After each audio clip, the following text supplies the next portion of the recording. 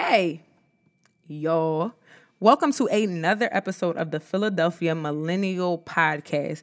Man, I can't believe we are halfway through the year. I can't believe summer is winding down, honestly, even though it feels like it just started. But that's neither here nor there. So, before I pop in with my regular shenanigans, that I always educate you guys. It's funny, on my spiritual gifts test that I took, I recommend all of you take it. Just type in spiritual gifts test. Administrator and teacher always are like neck and neck for me. But I never had the desire to teach in a traditional classroom. But anywho, today's topic is about none other than my Councilwoman Sherelle Parker over the 9th District of Philadelphia. And the dope thing that I want to highlight about Sherelle is that Sherelle was actually the youngest African-American woman ever elected to the Pennsylvania House of Representatives. So before she was a councilwoman, she actually was a state rep. And I just think it's so important, representation, and for Black women especially, and Black people, just being able to identify with people in certain places that sometimes we feel like we don't belong in. And truth be told, even though we don't always vocalize that we feel like we don't belong in a space, how we act and how we approach that space kind of tells it all that we don't feel confident that we should be there. So I say all of that to say that for a great deal of my youth, all of my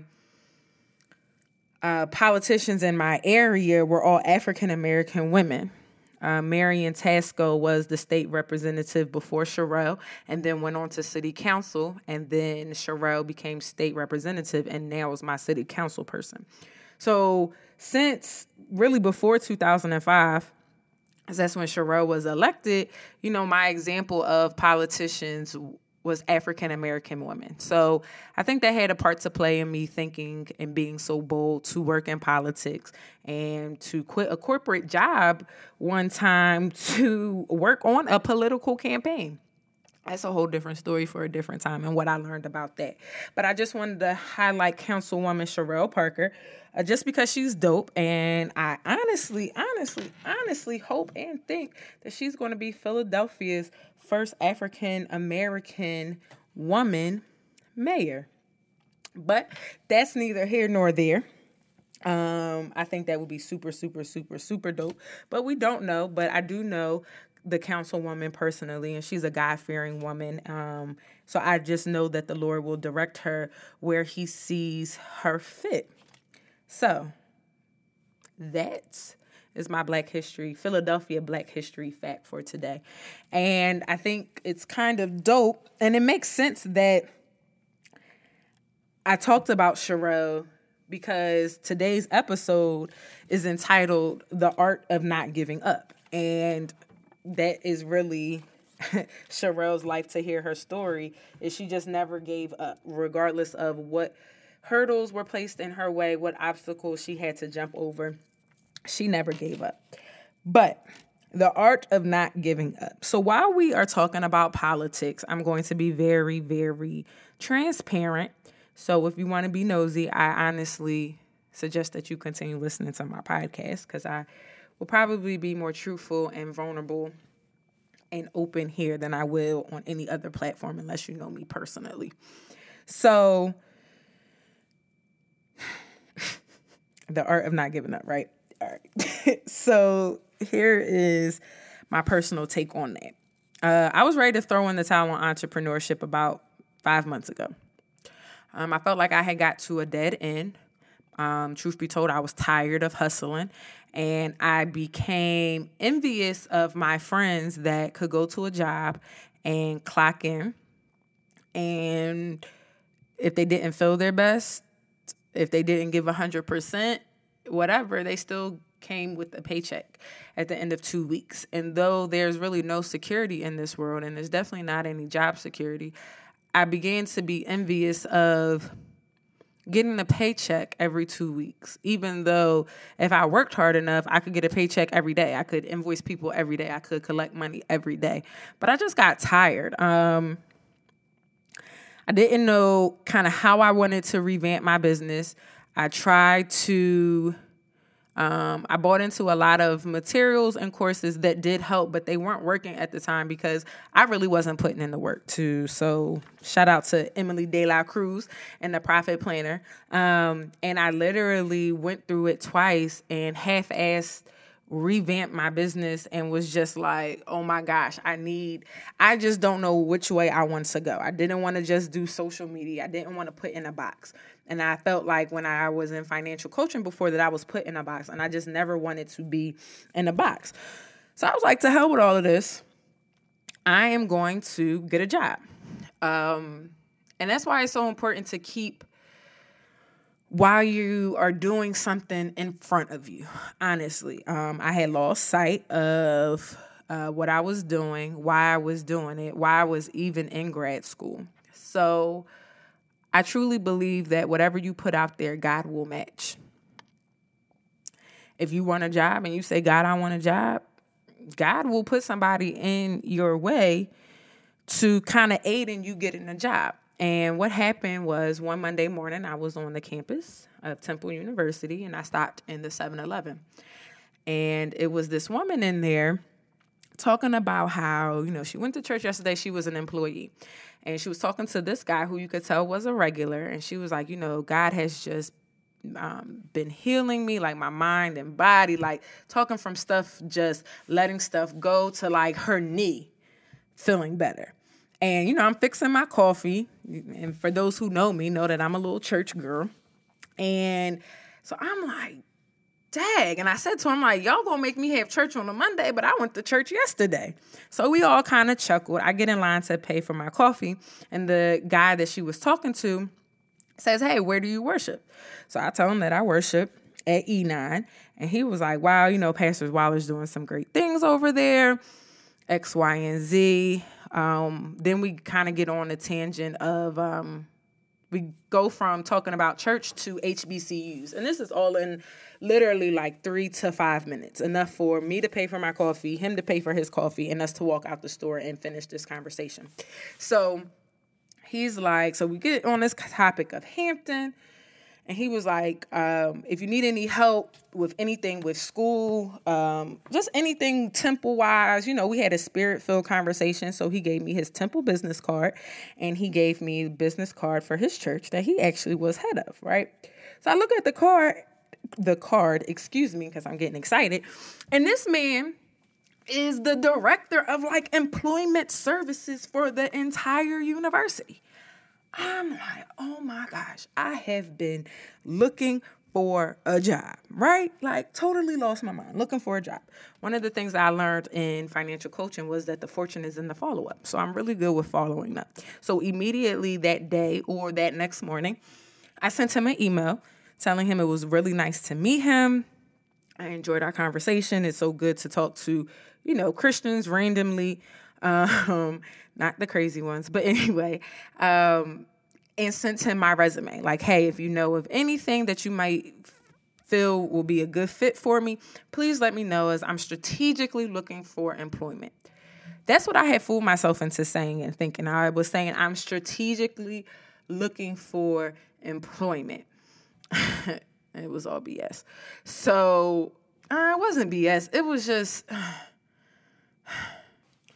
You honestly fool yourself, knowing that that's not really what you want, but it seems the easy way out. And truth be told, some of y'all might not want to hear this, but God will always give you an escape route and an exit door. But that doesn't mean that you're always supposed to take it. Don't let that go over your head. Just because God has placed the exit door in a room that you're in, a dark room, doesn't mean that he really wants you to go to the exit door or that exit door. It might be multiple ones, but you get my drift. So I told him I was looking for strategic employment, right? So he emails me back immediately and is like, oh my gosh, Imani, it was great meeting you. I actually just got this job opportunity, came across my desk yesterday, and I think it would be a great match for you. So I scroll down, and it's for a district representative job in Senator Art Haywood's office. Now, why this is funny and full circle is because in 2014, I quit the only corporate job I had post-graduation. I quit my corporate job to work on a campaign that was actually going against Senator Art Haywood.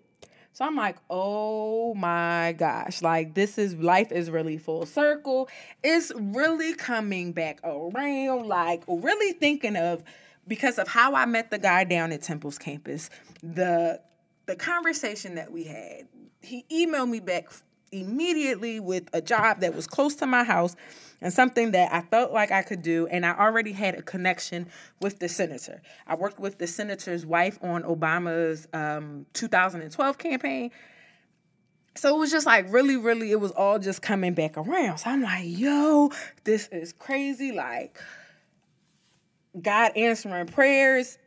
The whole time I even realized I didn't even ask God for a job. For real, for real. Like, never once had I even prayed for a job. So I'm like, bet, like, this is all that. Can I tell y'all that I went through like 3 rounds of interviews? I met his chief of staff. I met the office attorney. I met somebody else I had an interview with, but she started off in the role that I was interested in. His communications coordinator was a 2010 Hampton grad. So I'm like, oh my gosh, like, this is it. This is it. So now is the only time. Everybody literally said it's a go. The chief of staff at first was kind of hesitant, but I kind of told him what it was, and he was cool. But by the time I got to the senator, just kind of explained to him who I was, what I was doing, and what I had done thus far. This man told me, verbatimly, our community is used to being employees. We need more of us that look like us to be employers. That's what he said to me, y'all. So translating that, he really said, no, little black girl, you can't work here. You cannot take the easy way out because our community needs you. We talked about this book called The Defender, which talks about the Chicago newspaper that was actually started by Hampton University students. I told them about one of my favorite books, Black Fortune. And we were supposed to exchange books, which I actually do need to circle back around with him about that. And something else, a project that I'm working on that I think he would be interested in, that some pretty big companies are trying to get behind. So I put a bookmark on that. But he really told me, I got through all these interviews, and he said no. My state senator, who's actually my state senator, told me no. Basically, I can't hire you. He was like, I'll think about it. But I knew when he said that, that was going to be it. I ain't heard from him since. So that's one of my personal stories of the art of not giving up. Because truth be told, what happened after that, I'm like, okay, well, since it's obvious God really doesn't want me to have a job, then I'm going to have to dig deep, get in touch with why I became an entrepreneur 5 years ago and decided to quit my job and not turn back. I have to think of all of those things of why I did it. I had to remind myself of my why. I had to read some scriptures. I had to get myself back in tune with my purpose and my commitment, because my purpose and my commitment isn't always about me. Actually, it's seldomly about me. It is your commitment is seldom about you. So that was my story. And since then, I'm working on a nonprofit that the senator hopefully will throw some money behind, or some space, or just make way for me and the children, the black children that I want to help. I have relaunched my business. Around that time was when I started the t-shirt collection for the Philadelphia Millennial Podcast. I have successfully relaunched my business. I have to remind myself of that again. I've gotten more clients, in the last 3 weeks of me relaunching. I'm strategically helping my mother and my aunt open a daycare in Salem County, New Jersey. All of these things that I would not have been able to do if I would have gotten a job. My aunt is downgrading. We're helping her move out of her house. I wouldn't be able to do all of those things. I just had a 2-hour conversation with my niece today that, granted, it was unscheduled and threw off my day a little bit, but it was needed. So I just had to remember. So these are my little nuggets for you that I have when it comes to mastering the art of not giving up. And the first one is because you are really that close. When you really feel like you want to give up, you are that close to your breakthrough. The second thing is the process is the true profit, not the outcome. The process that you go through, becoming and growing and reaching your goal, that's the profit. That's the goal. That's the gem. Like, my growth, the ugly growth, the good growth, that's what I'm most proud about. I'm proud that I can say that I felt like a piece of coal, and through every trial and error and testimony and mistake and failure, I'm being polished and I'm shining brighter. Like, people always want to get the profit. Like, oh, I want a college degree, or I want this and I want that, but they don't want to put in the hard work for it at all. And they skip by not wanting to put in the hard work, by wanting to take the shortcut. You miss out on the most glorious thing, which is the process. Like, the process is where character is built. The process is where you find out who's with you and who's against you, what you really made of. If God gave you everything you wanted when you wanted it, you wouldn't have been able to keep it. Trust me. The third thing I want you to remember is that the darkest part of night is before dawn. In the great words of Reverend Dr. Allen E. Waller, because God comes first, always reminds his congregation that the darkest part of night is before dawn. A lot of people think that, the darkest part is at midnight. And it's not. The darkest time is 3-4 o'clock in the morning, right before the sun comes up.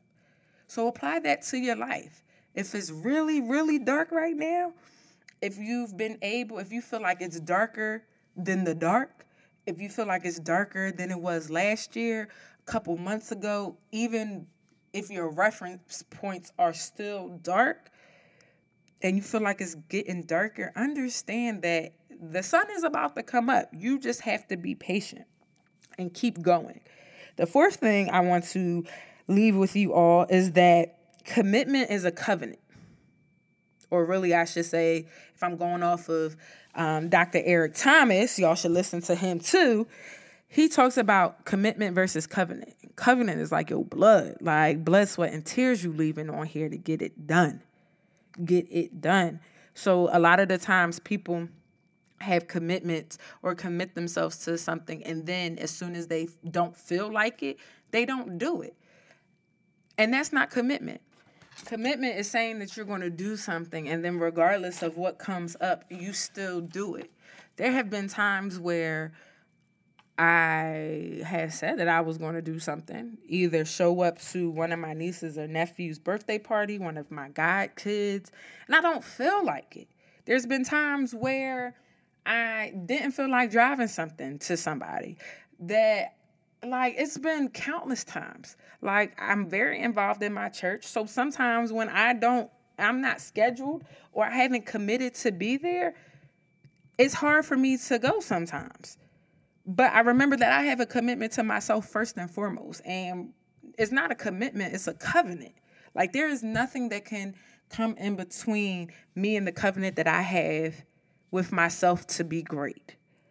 I might fall sometimes, but I still know at the end of the day, I have to get up and get back on this path because I made a covenant to myself. And the truth is, if you can't keep a promise to yourself, you can't keep a promise to anybody. You can't keep a promise to God or the universe. You can't keep a promise to anybody. But it starts with yourself. So be committed and make some of your commitments covenants. Like, they cannot be broken and will not be broken.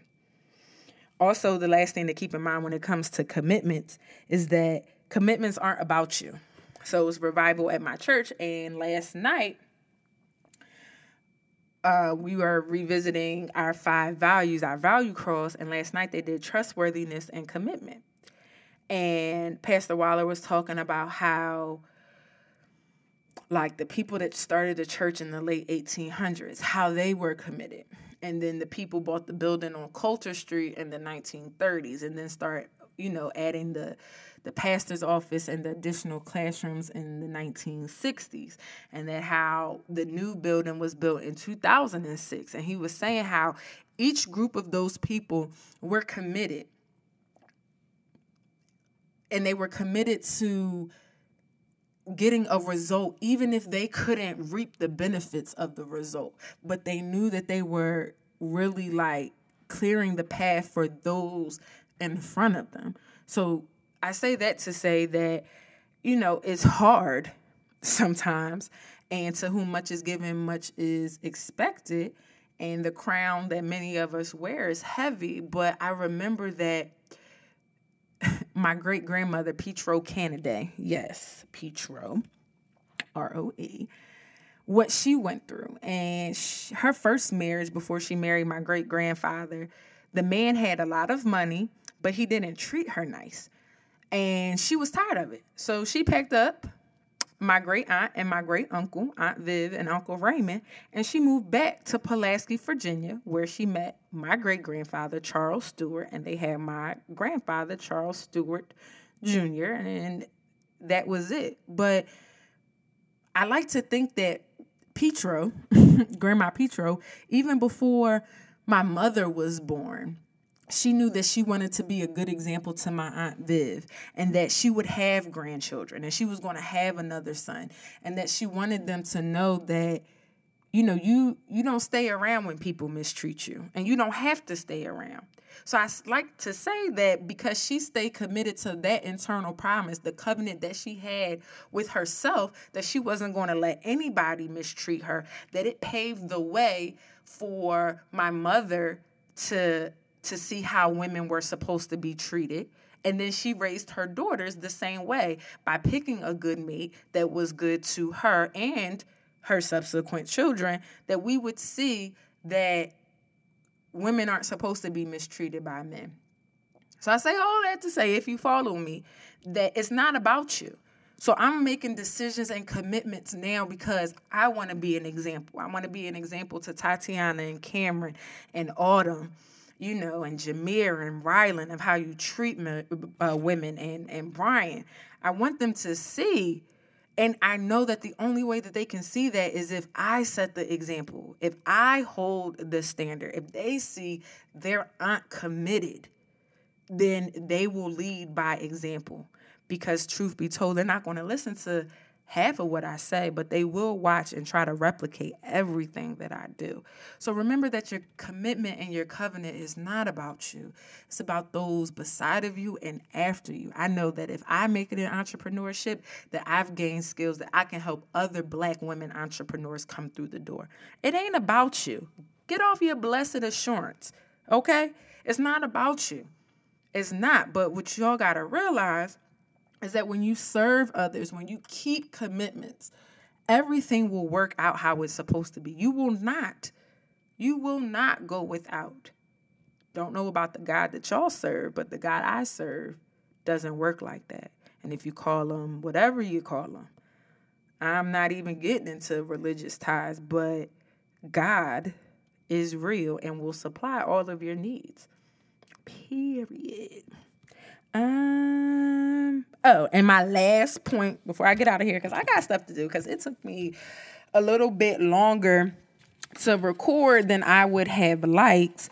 But the last point that I want to leave y'all with is that not giving up and keeping your commitment creates momentum. Yes, it does. Every time I cross something off my to-do list, I really feel like I have cleared up some mental space to do some more. After I launched, my first client paid me early. Oh, I was ready to take on the world. Like, let's go. Who needs it? Who needs this marketing work? I got it for y'all. But honestly, committing yourself to stuff and completing those things and upholding the covenant that you have with yourself, not only does it make you more trustworthy, but it actually creates more momentum for you to do other things. Part of it is called like the unconscious competent law or something like that. Like, the more you do, the more confident you feel to learn more, to do more. The more you do, you feel confident to learn more and do. See, the cycle is crazy. So repetition isn't bad. It's just what you want to repeat. But anyway, that's all I got for y'all. Thank you for tuning in to another episode of the Philadelphia Millennial Podcast. And be sure to tune in tomorrow for the 4th installment of the Philadelphia Millennial Podcast Marketing Edition, where we will talk about my favorite thing, placement. Placement for your business. So tell somebody to tune in if they're an entrepreneur, wanting to be an entrepreneur. Tell them to listen to some old episodes. And that's it. Go buy a t-shirt at phillymillennial.com. My newest one is the Blessed Don't Beef with the Bitter. Somebody need to hear that. And ImaniInspires.com for all your marketing needs. And that's where the link to the podcast is. Y'all be blessed.